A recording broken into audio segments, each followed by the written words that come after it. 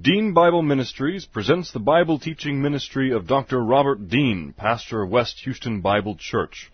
These and other Bible lessons are available from www.deanbible.org. Now let's listen to our lesson from God's Word, the Bible. How shall a young man cleanse his way? By taking heed thereto according to thy word. Thy word have I hid in my heart, that I might not sin against thee. Thy word is a lamp unto my feet, and a light unto my path. Jesus prayed to the Father, sanctify them in truth. Thy word is truth. For the grass withers and the flower fades, but the word of our God shall stand forever. Before we get started, let's make sure that I already saw two or three people turn off their cell phones. Make sure your cell phones are turned off. There goes Bruce, turning off his cell phone. Cell phones are off, and we'll have a few moments of silent prayer to give you the opportunity to use 1 John 1:9 if necessary, to make sure we're in fellowship. The issue in fellowship is always cleansing. One of the most interesting studies I did a number of years ago was to trace the principle of cleansing from sin throughout the Scripture.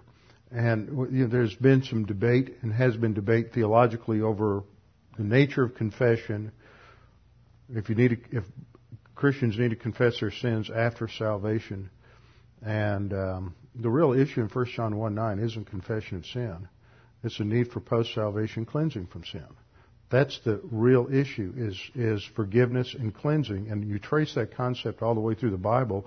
You see that in every dispensation there's always some promise and some procedure, sacrifices, usually in everything but the church age, for a cleansing from sin after salvation, to come into the presence of God, and for post-salvation sanctification. And so in the church age we have 1 John 1:9, and you see that that's the issue really in the other passages that talk about confession. It really focuses on the idea of post-salvation cleansing. That's the whole picture of John 13, when Jesus is washing the feet of the disciples, is that you are all already clean, he says. That's positional cleansing at salvation, but they need to have post-salvation cleansing. Washing the feet symbolize that. So it's important, and it's important to go through that, and we emphasize that when we, before every Bible class, go through the process, just as a pedagogical reminder that we need to keep short accounts with God and be confessing our sins to stay in fellowship, because it's the Holy Spirit who's the one who works in our life to produce spiritual growth, and that work is hindered whenever we are living on the power of the sin nature. So we have a few moments of silent prayer, then I'll open in prayer. Let's pray.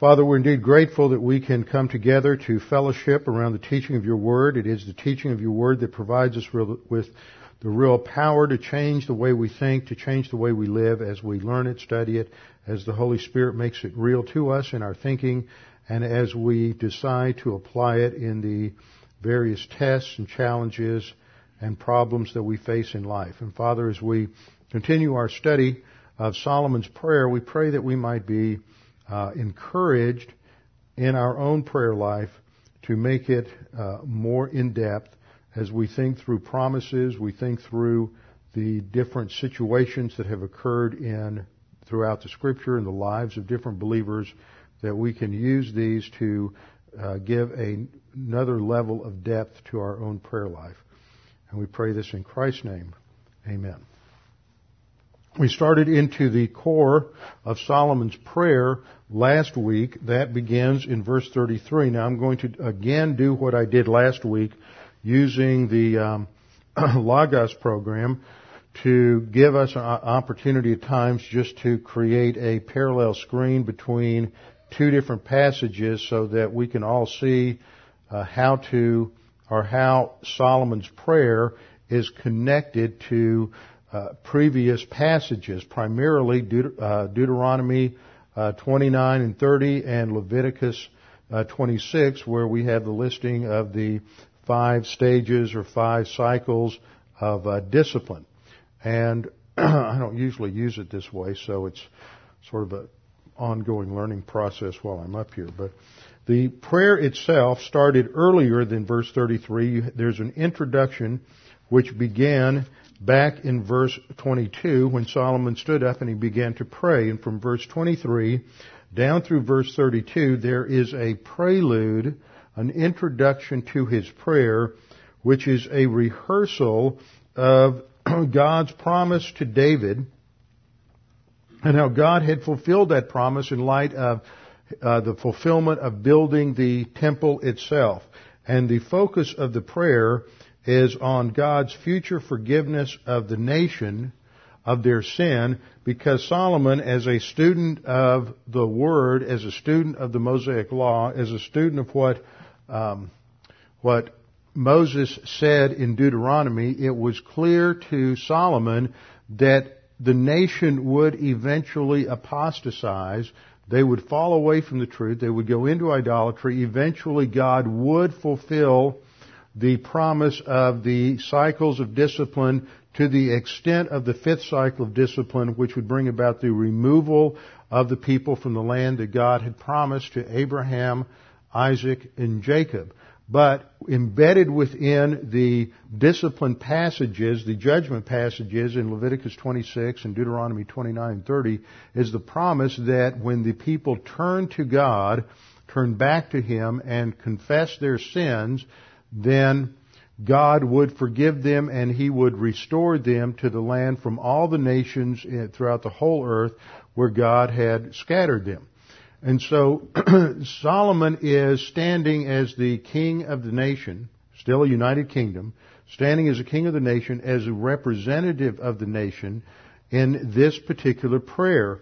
And he is calling upon God in this prayer to remember His promises. So it is a form of the faith rest drill where you're claiming a promise, mixing your faith with a promise. And we see how his thinking is so saturated by the Word of God that it shapes everything in this particular prayer. And that's the point that I'm making as we go through the 7 different petitions that are contained in this prayer, is so that we can compare this with previous Scripture and see just how Solomon, as a mature believer, uses the Scripture in forming his petitions to God for the people.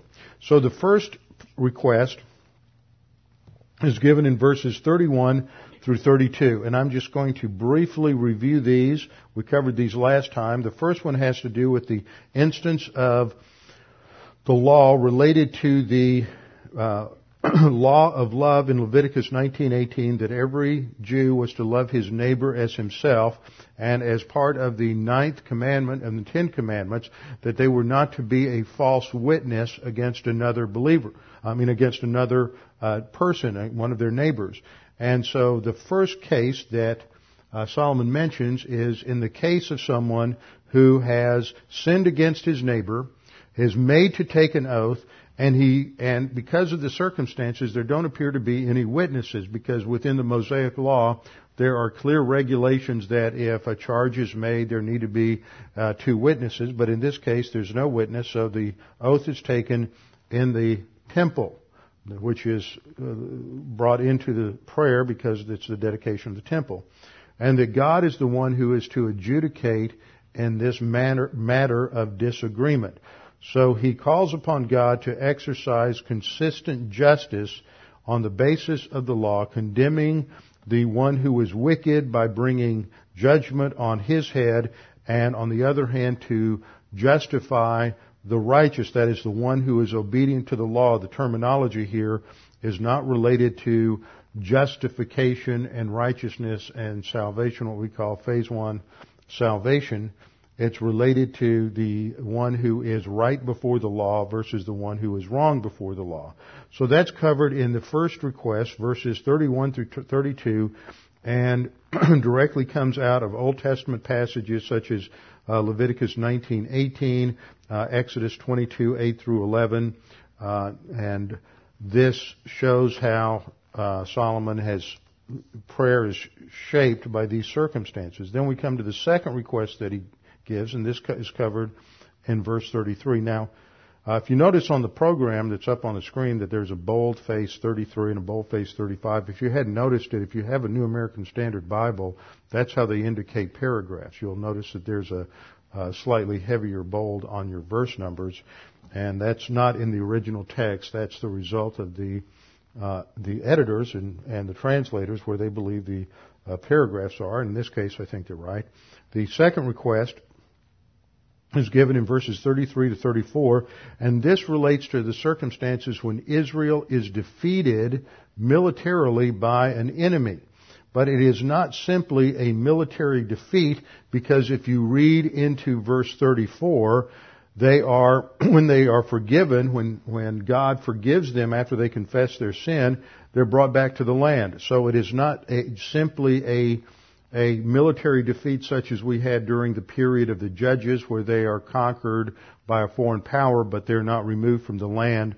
So he specifically has in view here the fifth cycle of discipline. Part of this is covered in Leviticus chapter 26 and also verse 17, which deals with primarily with simply military defeat. God said He would set His face against them so they would be struck down before their enemies. That happened various times, but it did not result in their ultimately being removed from the land. This only occurred, the ultimate discipline of the fifth cycle of discipline only occurred twice in Israel's history, or you could say 3 times if you count the division of the northern and southern kingdom. The northern kingdom went out in 722, and the southern kingdom went out in 586. And the fifth cycle of discipline is covered down in verse 29. So Solomon is really weaving together verses and ideas from different portions of the chapter. And in verse 28, we read, "In spite of all of this, if you don't obey me, but act with hostility against me, then I will act with wrathful hostility against you, and I, even I, will punish you 7 times for your sin." So this introduces the fifth cycle. "Further, you will eat the flesh of your sons, and the flesh of your daughters you will eat." That's because they would be under siege, and that's fulfilled in 586. It was a horrible time when Nebuchadnezzar's troops surrounded the city, and it happened again in 70 AD when the Romans were besieging the city of Jerusalem. Verse 30, "I will destroy your high places, cut down your incense altars, heap your remains on the remains of your idols, for my soul shall abhor you," God said. "I will lay waste your cities as well, will make your sanctuaries desolate," and that indicates also the destruction of the temple. "And I will not smell your soothing aromas. I will make the land desolate so that your enemies who settle in it will be appalled over you. Yet," he says, verse 33, "you, however, I will scatter among the nations and will draw out a sword after you as your land becomes desolate and your cities become waste."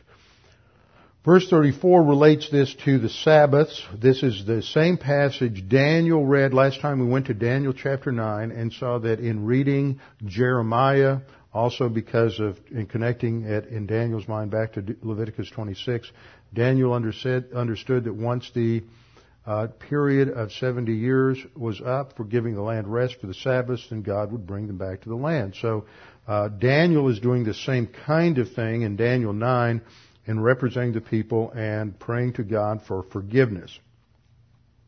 So that's the second request in verses 33 and 34. Then we have the third request, begins in verse 35, which deals with economic disaster, famine. The heavens are shut up. There's no rain because they have sinned against you. And then they pray, confess your name, turn from their sin. When you afflict them, then the request is to hear in heaven, forgive the sin of your servants, teach them the good way in which they shall walk, and send rain on their land. We saw that's fulfilled during the time of Elijah beginning in 1 Kings 17. Then the fourth request, which is where we stopped last time, begins in verse 37. And the situation is a situation of famine. So just once again, as Solomon is praying this prayer, he's not going through the cycles of discipline in the same order we find them in Leviticus 26. What he does is he just takes examples of the different types of discipline God is going to bring upon Israel and makes those part of his request. So he's not following a precise order in terms of praying first in terms of the first cycle of discipline and then second in terms of the second cycle of discipline. He's simply focusing on when God brings these various judgments into Israel, then and they turn and pray to God. The request is that God would forgive them. And that's the drumbeat that you hear all the way through the chapter, is when the people have sinned, when they confess your name, turn from their sin, then hear in heaven and forgive the sin of your servants. So we come to verse 37, which is our fourth request. He says, if there is famine in the land, if there is pestilence, if there is blight or mildew, locust or grasshopper, if their enemy besieges them in the land of their cities, whatever plague, whatever sickness there is, whatever prayer or supplication is made by any man or by all your people Israel, each knowing the affliction of his own heart and spreading his hands towards this house, then hear in heaven your dwelling place and forgive and act and render to each according to all his ways, whose heart you know, for you alone know the hearts of all the sons of men, that they may fear you all the days that they live in the land which you have given to our fathers. So it starts off with a reference to famine. Now this is a direct allusion to two passages in Leviticus 26. And in Leviticus 26 we can look at verse 16, which is in the first cycle of discipline, where God said, I in turn will do this to you. I will appoint over you a sudden terror, consumption, and fever that will waste away the eyes, cause the soul to pine away. Also you will sow your seed uselessly, for your enemies will eat it up. And so there's the idea of foreign invasion.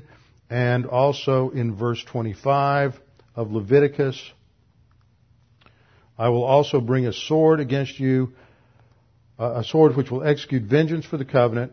And when you gather together in your cities, I will send pestilence among you, so that you will be delivered into enemy hands. So this is all part of the backdrop for understanding this particular type of discipline. Then we can also go to Deuteronomy chapter 28, verse 21, 22, then we'll also look at 25 and 38.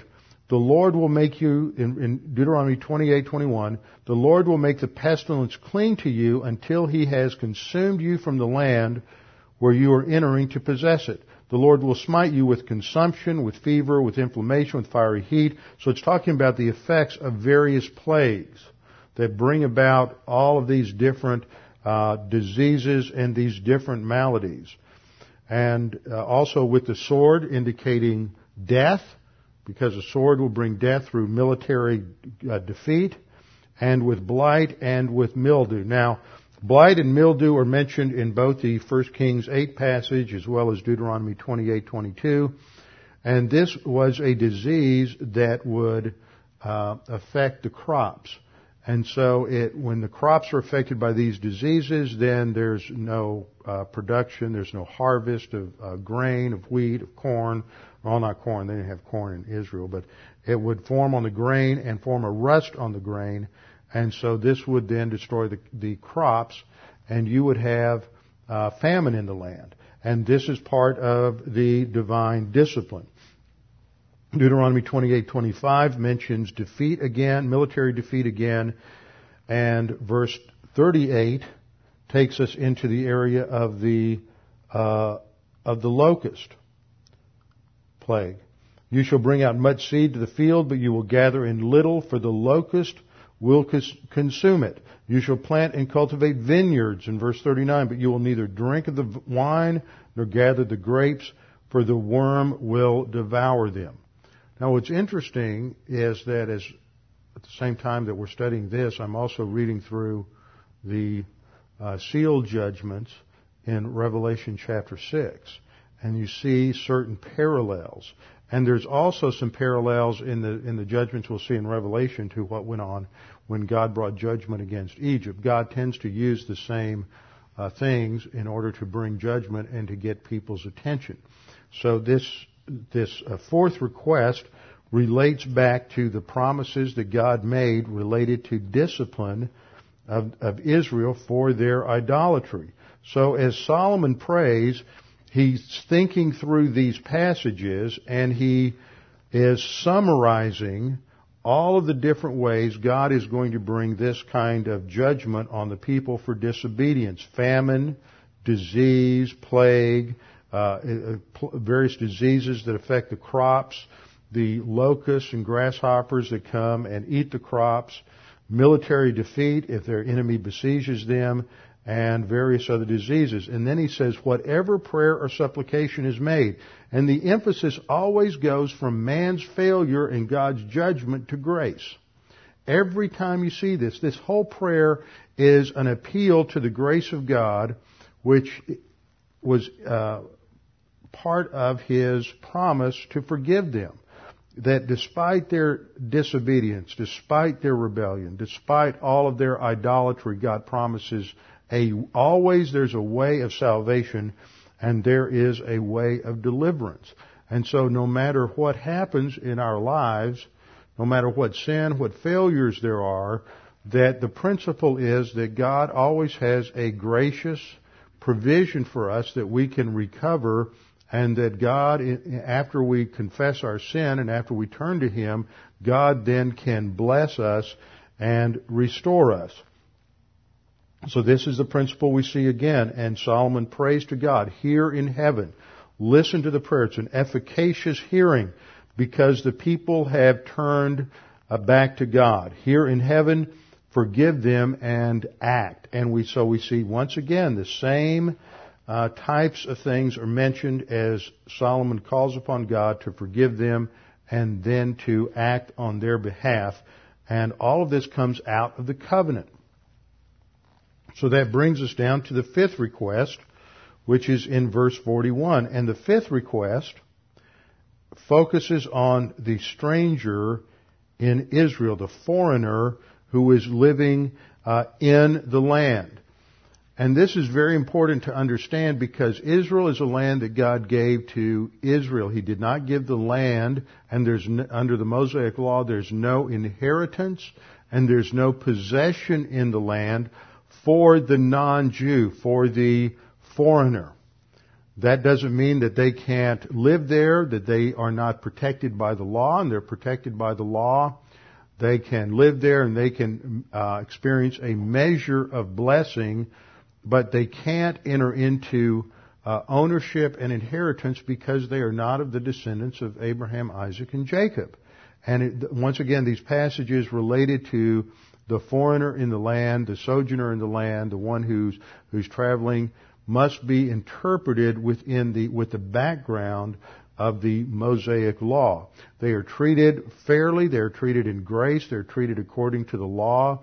They are not demeaned, but they can't have the same level of ownership, possession, inheritance rights as those who are in the land, unless they marry, unless they become a convert, and unless they become a proselyte, and we have a couple of examples of that in the Old Testament. Two that stand out are Rahab and Ruth. Both cases are women.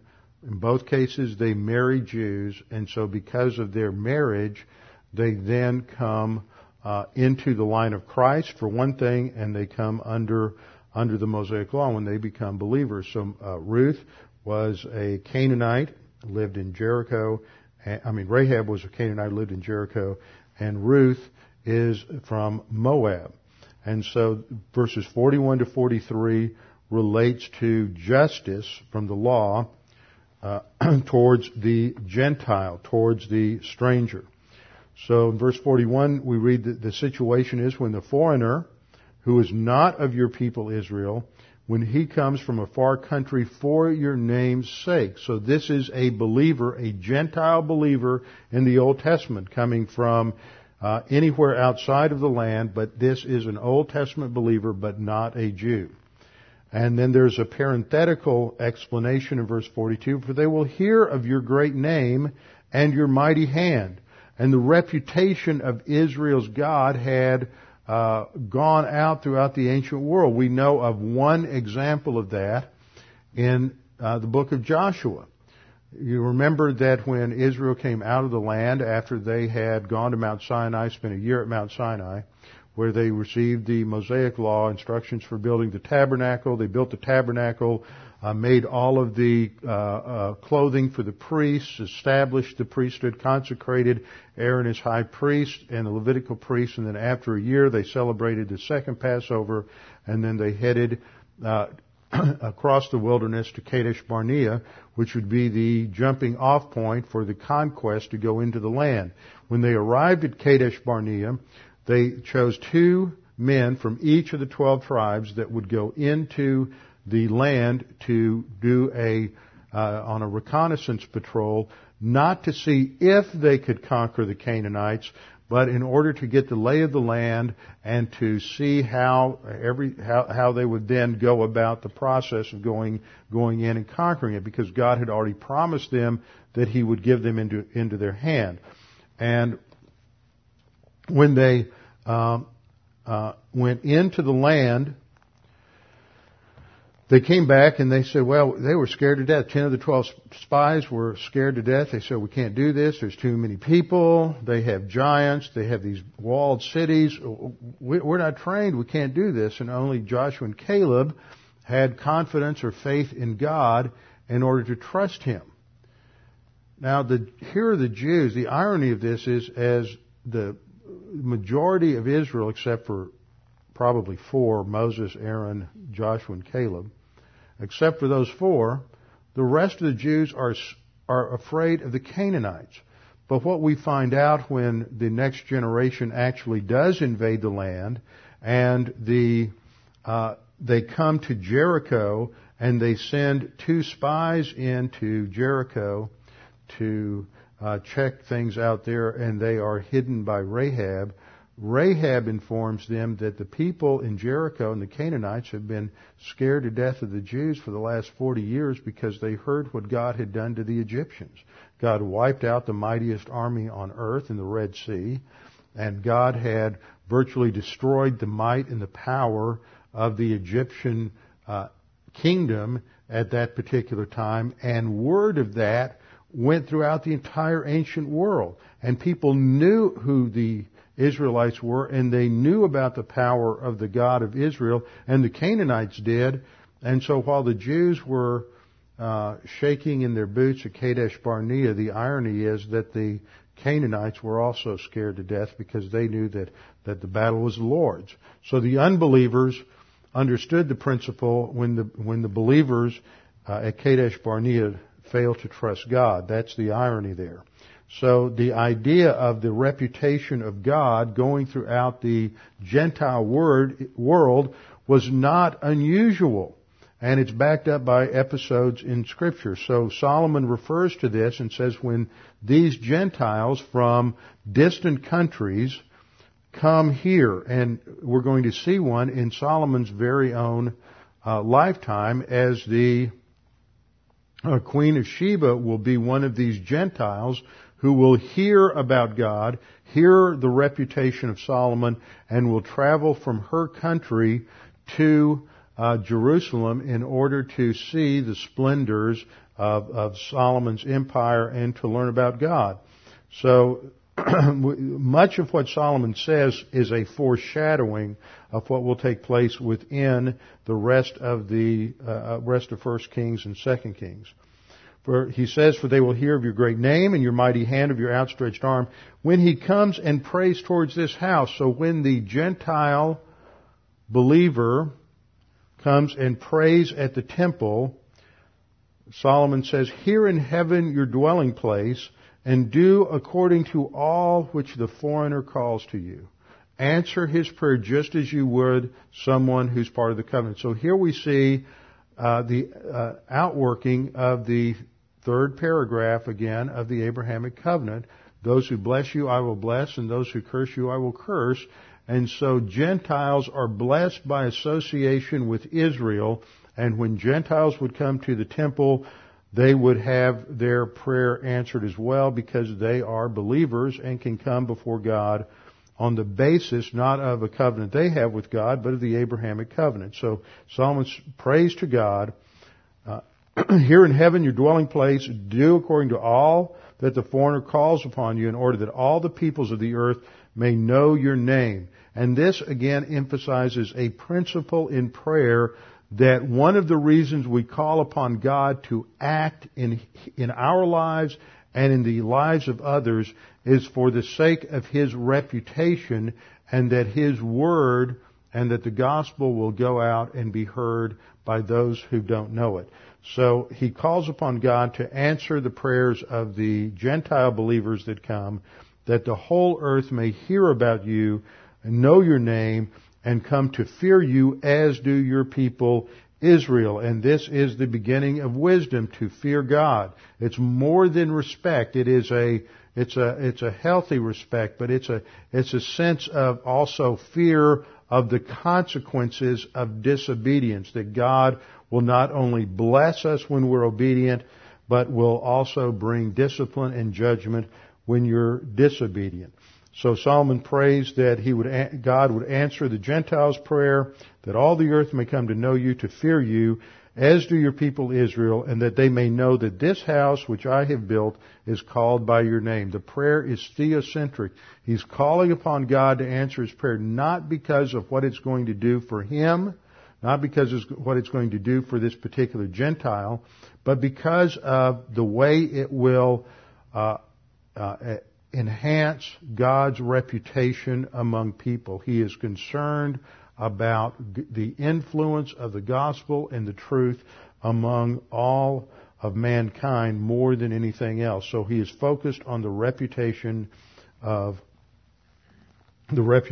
God. So this is the fifth request of the prayer, and in verses 44 and 45 we come to the sixth petition. There he says, when your people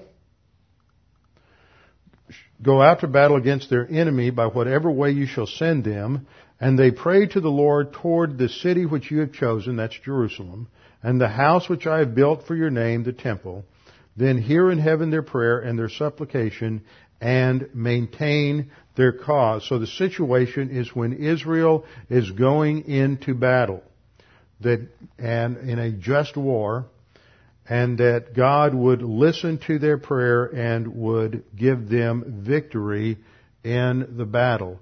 And the prerequisite for this is that Israel would not be in a position of disobedience, which would call for defeat in that situation, but that it would be a situation where they were obedient to God, and God is protecting them from their enemies, which is promised in the law.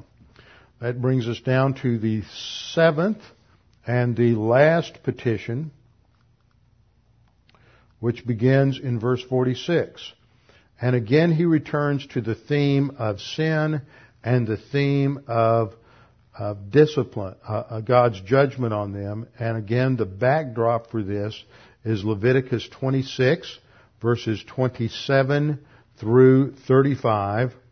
And this brings us to it's subsequent to the fifth cycle of discipline, but that section from 27 down to 35 includes the fifth cycle of discipline and subsequent judgments. So we go over to Leviticus 26, 27. We've already looked at what God says in terms of the fifth cycle of discipline. We covered down to verse 33. Beyond that, God says, then the land will enjoy its Sabbaths all the days of the desolation while you are in your enemy's land. Then the land will rest and enjoy its Sabbaths. All the days of its desolation it will observe the rest which it did not observe on your Sabbaths while you were living in it. But he goes on to explain in verse 36 to 38, as for those of you who may be left, I will also bring weakness into their hearts in the lands of their enemies, that is, those who are left alive. And the sound of a driven leaf will chase them. In other words, they'll be fearful. They won't have any confidence in themselves. Even when no one is pursuing, they will flee as though from a sword, and they will fall. They will therefore stumble over each other as if running from the sword, although no one is pursuing, and you will have no strength to stand up before your enemies. But you will perish among the nations, and your enemy's land will consume you. And so this is the promise of divine discipline.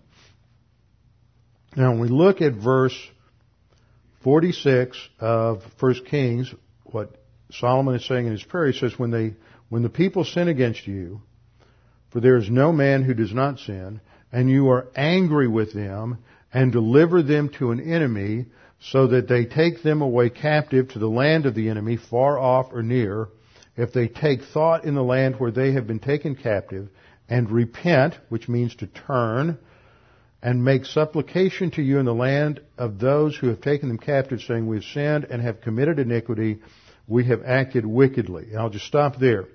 One thing I want to note is the basis for divine judgment.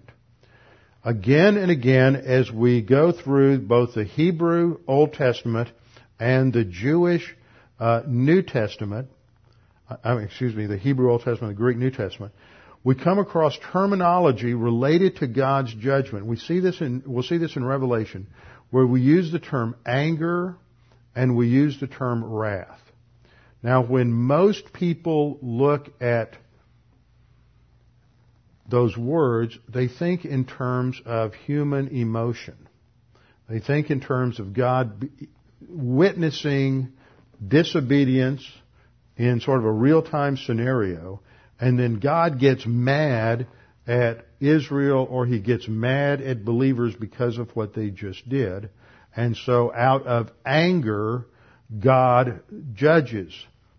But this doesn't fit a sound understanding of the character of God. God does not judge out of emotion. God does not discipline out of emotion. God judges from the basis of his legal contracts, and he brings discipline on the basis of his character. And he is slow to bring discipline, and he is slow to bring judgment, because he is constantly extending grace to the sinner. And one of the things that is brought out in these kinds of passages is demonstrated in this particular word that is translated angry. Because the way I treat this terminology, wrath and anger, these so-called emotions in God, is these are called anthropopathisms. And an anthropopathism is when human emotion is ascribed to God, and he doesn't possess those emotions. But they are used that way, and it's ascribed to God in order to give man a point of contact or comparison, in order that man can better understand the plans, the policies, or the procedures of God. And there's anthropopathisms deal with emotion, such as God's anger, God's wrath. Then you have also God, it made God sorry that he made man in Genesis chapter 6. These are all anthropopathisms. There's a lot of debate among scholars as to whether anthropopathisms are legitimate, and there's even been debate among scholars whether or not anthropomorphisms, which just seems absurd to me, whether those are legitimate. And an anthropomorphism is when human body parts are ascribed to God, which God doesn't possess. He doesn't have human eyes and nose and ear and finger like we do, but these physical body parts are ascribed to God in order to provide an analogy, a point of contact, so that we can understand, once again, something related to God's character or God's policy or His attributes. And this idea of anger really combines both of them. I remember some years ago getting in a discussion with another pastor over this as we were working through some of these things, and this pastor said, well, it's very clear from these passages again and again, God is angry. That's emotion. How can you say God doesn't have emotion? And this pastor, when I responded saying it was an anthropopathism, said that, well, it can't, he rejected that notion. That's popular today among, especially in Old Testament situations. And I said, well, you have a real problem with this whole concept of anger, because you want to say it's literal, it's not a figure of speech, and I want to say it's a figure of speech, and I can prove it and you can't. Because if you look at this word, I'm going to put my cursor there because you probably can't read that, it's too small, but I can read it to you. This is the word anaph, and it is a verb meaning to be angry or enraged or to breathe through the nose. That's its root semantic meaning, is to breathe through the nose. And so that is an anthropomorphism. What it's literally saying is God starts breathing heavy. Now, in other passages, for example, in Exodus, after Moses comes down from Mount Sinai and Aaron has made the golden calf, and God is exceedingly angry against the people, the way that anger is expressed in Hebrew doesn't say God was angry. There's no word for anger. It uses an anthropomorphism to express God's anger. And the word that is used there is also related to the nose, and the idiom is that God's nose burned. And whenever you'd say that anybody gets mad, the way you would say it in Hebrew is that so-and-so's nose is burning. Their nose gets red. You know, when somebody gets really mad and their face turns red and their nose turns red, and that's the picture of anger. So my point in this debate was, I said the very concept of anger in the Old Testament, or God's anger in the Old Testament, is described anthropomorphically. So it's described with an anthropomorphic figure of speech that in turn is an anthropopathism. Because the fact that God's nose burned, He doesn't have a nose, and it's not burning. So it's not literal to begin with. You can't argue at all that the phrase is literal. It's a figure of speech from the very beginning. And so what this emphasizes, though, is the extent and the extremity of the judgment of God. And we use similar types of idioms in English when we talk about a judge wanting to throw the book at somebody, or we experience the wrath of the court. We're not saying that the judge was emotional. We're simply saying that we were disciplined or punished, or someone was punished to the fullest extent of the law. And that's the idea behind all of these idioms, is not to say that God is losing His temper or God just gets all emotional because man is disobedient. You don't ever want a judge to execute justice from emotion. That's not objective. You want a judge to execute punishment from a position of objectivity and a position of integrity.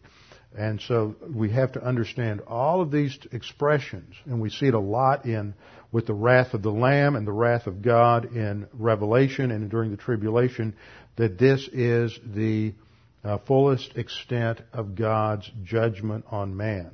So that's what Solomon is saying here. When the people sin and you execute judgment, you bring discipline upon them and deliver them to an enemy. Now, once they're captive, verse 47 describes what happens after they have been disciplined.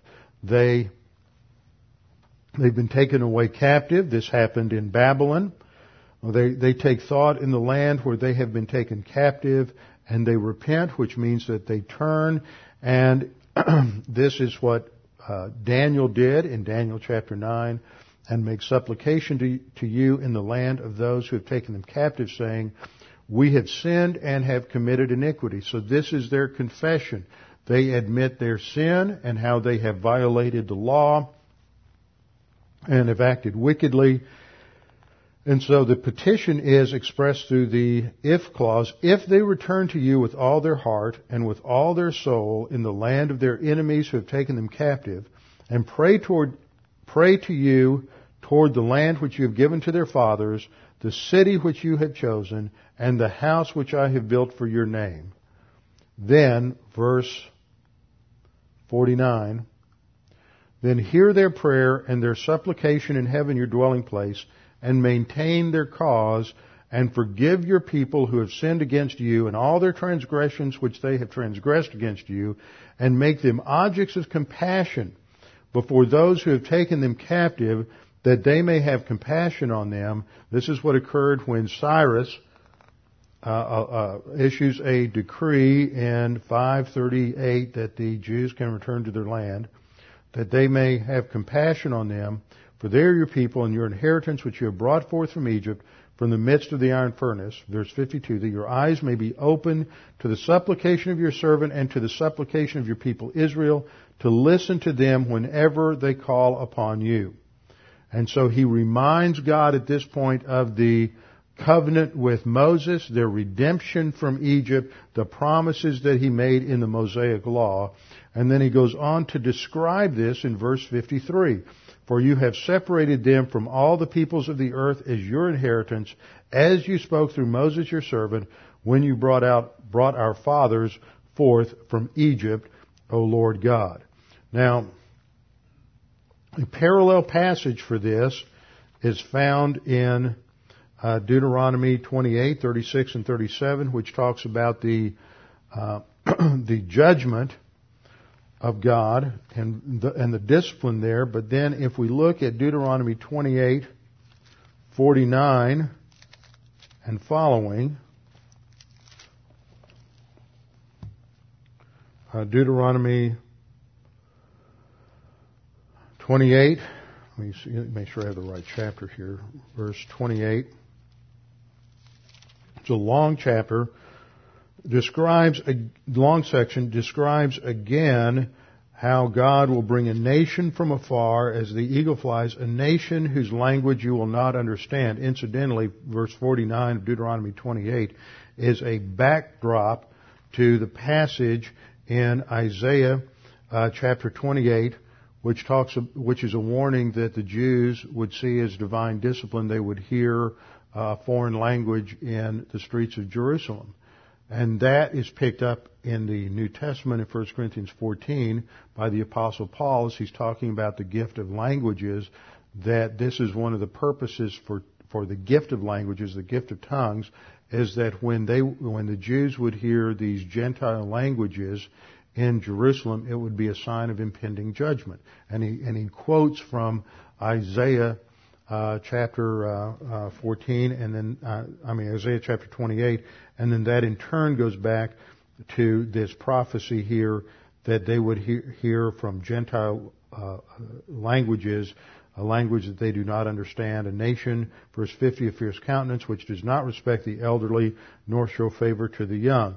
And so there's a long description here in verses 49 down through the end of that chapter as to how God is going to bring this discipline upon Israel. And a result is given. Let's turn over there. I'm not going to go through the whole passage, but just highlight a couple of things in in Deuteronomy 20.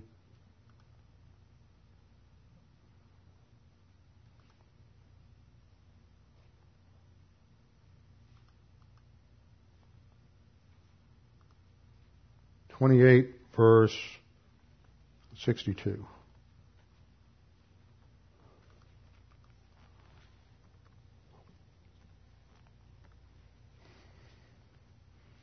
At the end of this time,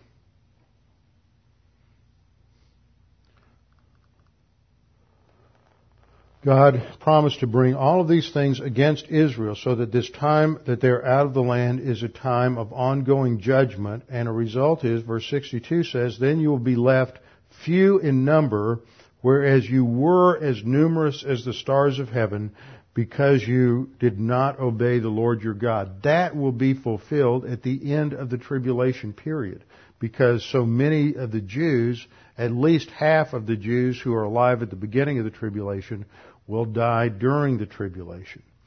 Verse 63 says, it shall come about that as the Lord delighted over you to prosper you and multiply you, so the Lord will delight over you to make you perish and destroy you. That is a promise of judgment.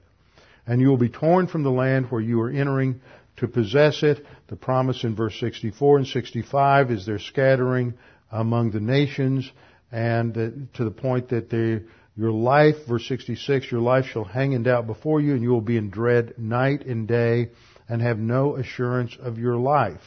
And this, of course, came to a horrible fulfillment in the Holocaust during World War II. Then God's grace is mentioned in verse 68. The Lord will bring you back to Egypt, or this is still judgment, bring you back to Egypt in ships by the way out which I spoke to you. You'll never see it again. Then in verse chapter 29, we have the promise of the land again restated, and how God is going to ultimately give them the land. And then in chapter 30, verse 5,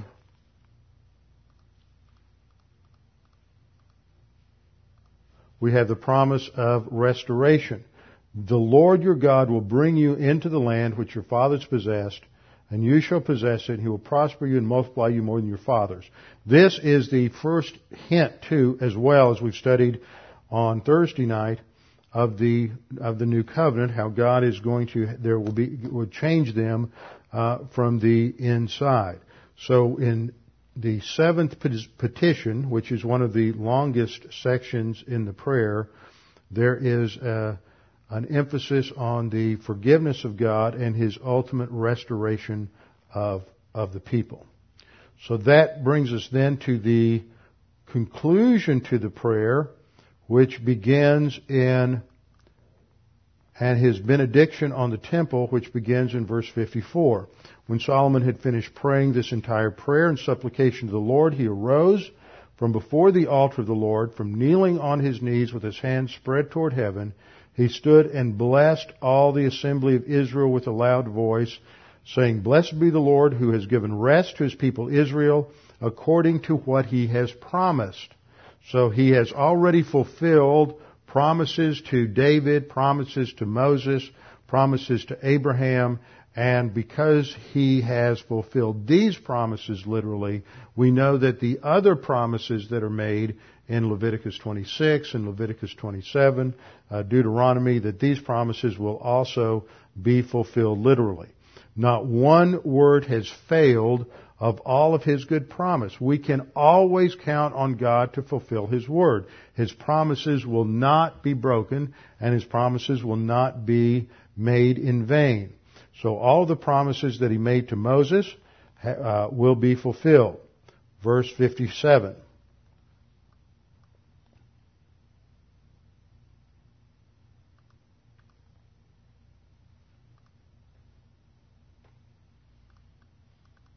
May the Lord our God be with us as He was with our fathers. May He not leave us or forsake us, that He may incline our hearts to Himself, to walk in all His ways, and to keep His commandments and His statutes and His ordinances, which He commanded our fathers. Now, these two verses emphasize volition and the personal responsibility side on the part of Israel. On the one hand, Solomon knows that Moses had prophesied and God had promised that the people eventually would be disobedient, that they would not walk with God, that God would discipline them and would take them out of the land, but that God in His grace would forgive them when they turned back to Him and restore them to the land. Nevertheless, even though he knows that that's going to happen, because God has said it and promised it, and that promise is not going to be broken, he still prays for what they should do, because they have volition and they have personal responsibility, and it's not a fatalism that just because God has said this will happen, it doesn't mean that it will happen in this generation or to you. So there is this constant prayer that this generation and these people will be obedient to God and will keep His commandments and His ways and be faithful to Him. And then as he comes to his conclusion, he says, in verse 59, and may these words of mine, with which I have made supplication before the Lord, be near to the Lord our God day and night, that He may maintain the cause of His servant and the cause of His people Israel as each day requires, so that all the people of the earth may know that the Lord is God, there is no one else. Notice, again, everything is oriented ultimately to God's reputation and God's character, so that all the peoples of the earth may know that the Lord is God and there is no one else. Then in conclusion, in verse 61, he says, let your heart therefore be wholly devoted to the Lord our God, to walk in His statutes and to keep His commandments as at this day. So the prayer also functions as a reminder to the people of and warning of future disobedience and divine judgment, which should challenge them to make sure they're continuing to walk in obedience before the Lord. That concludes his dedication, his prayer of dedication, and in verses 62 and following, we see all of the pomp and circumstance and the sacrifices that are brought before the Lord. He offers a sacrifice of peace offerings, which he offered to the Lord, 22,000 oxen, 120,000 sheep. Just think of the logistics of this. 22,000 oxen are sacrificed on the altar. It must have taken most of the day. They must have started very early in the morning. Bible class is going to be at 5:30 in the morning. Y'all ready? We're going to dedicate the church at that time, then we're going to have sacrifices all day long. That's what happened. 22,000 oxen, and they had to do it very efficiently. They had to have, which we know this from later descriptions of how they would sacrifice all of the sheep, all the lambs at Passover, is they'd have an assembly line. You were taught in school, and I was too, that Henry Ford started the assembly line. No, the Jews did in the Old Testament. They would line up and they would just move one animal to another, and as the line of priests would pass the animals up to the altar, they would slit its throat and sacrifice it, and then move it off the altar and move the next one on, and slit its throat and move it off and move the next one on. And just think of the blood and the smell and the flies. It's horrible. But see, this is to remind us of the horror of sin and the horror of the kind of death that is required to pay for sin. And so all these sacrifices are they're very unpleasant. And you think of the noise and the made by the oxen as they're killed, and all of the smell, and then 120,000 sheep. This was just an enormous slaughter, and then the value that would be placed on all of these oxen and all of these sheep as a sacrifice before God. Verse 64, on the same day the king consecrated the middle of the court that was before the house of the Lord, because there he offers the burnt offering, the grain offering, the fat of the peace offerings. For the bronze altar that was before the Lord was too small to hold the burnt offering and the grain offering and the fat of the peace offering. So they had to set up a secondary altar to complete the process. And in conclusion, Solomon observed the feast at that time, and all Israel with him, a great assembly, from the entrance of Hamath to the brook of Egypt before the Lord our God for 7 days and 7 more days, even 14 days. And the description from the entrance of Hamath to the brook of Egypt defines the land that is under the control of Israel at that time, and that people came from throughout the land in order to celebrate this feast for 2 weeks. And verse 66, on the 8th day, he sent the people away. They blessed their king. Then they went to their tents joyful and glad of heart for all the goodness that the Lord had shown to David his servant and to Israel his people. So there is a an ongoing celebration after the 8th day as the people go away and go back to their homes, remembering God's faithfulness to His promise. This marks the high water mark of Solomon's reign. And from this point on, he succumbs to apostasy gradually, falls away from God, and in the next few chapters we'll see the deterioration of Solomon's spiritual life and its impact on the nation. Let's close in prayer. Father, we thank you for this lesson as we go through the prayer of Solomon, realizing just the brilliance of this prayer as it is such a representation of how a man has taken so much of your word, the promises in the Mosaic covenant, and woven them together into a prayer that focuses on the ultimate promise of the Mosaic covenant in Leviticus 26 and Deuteronomy 30, that there would be a final ultimate restoration of the people to the land in obedience to you. And so the focal point of this prayer, despite all of the judgment that is spoken of, is of your ultimate forgiveness and of your grace, which comes because of your character and ultimately because of the work of Christ on the cross that paid for our sins. Father, we pray that we might be challenged to be reminded of how we should pray and how we can take your word and use that in our own spiritual life to have a more effective prayer life, and that as we claim promises, we are reminded of the certainty that you always fulfill your word. We pray this in Christ's name. Amen.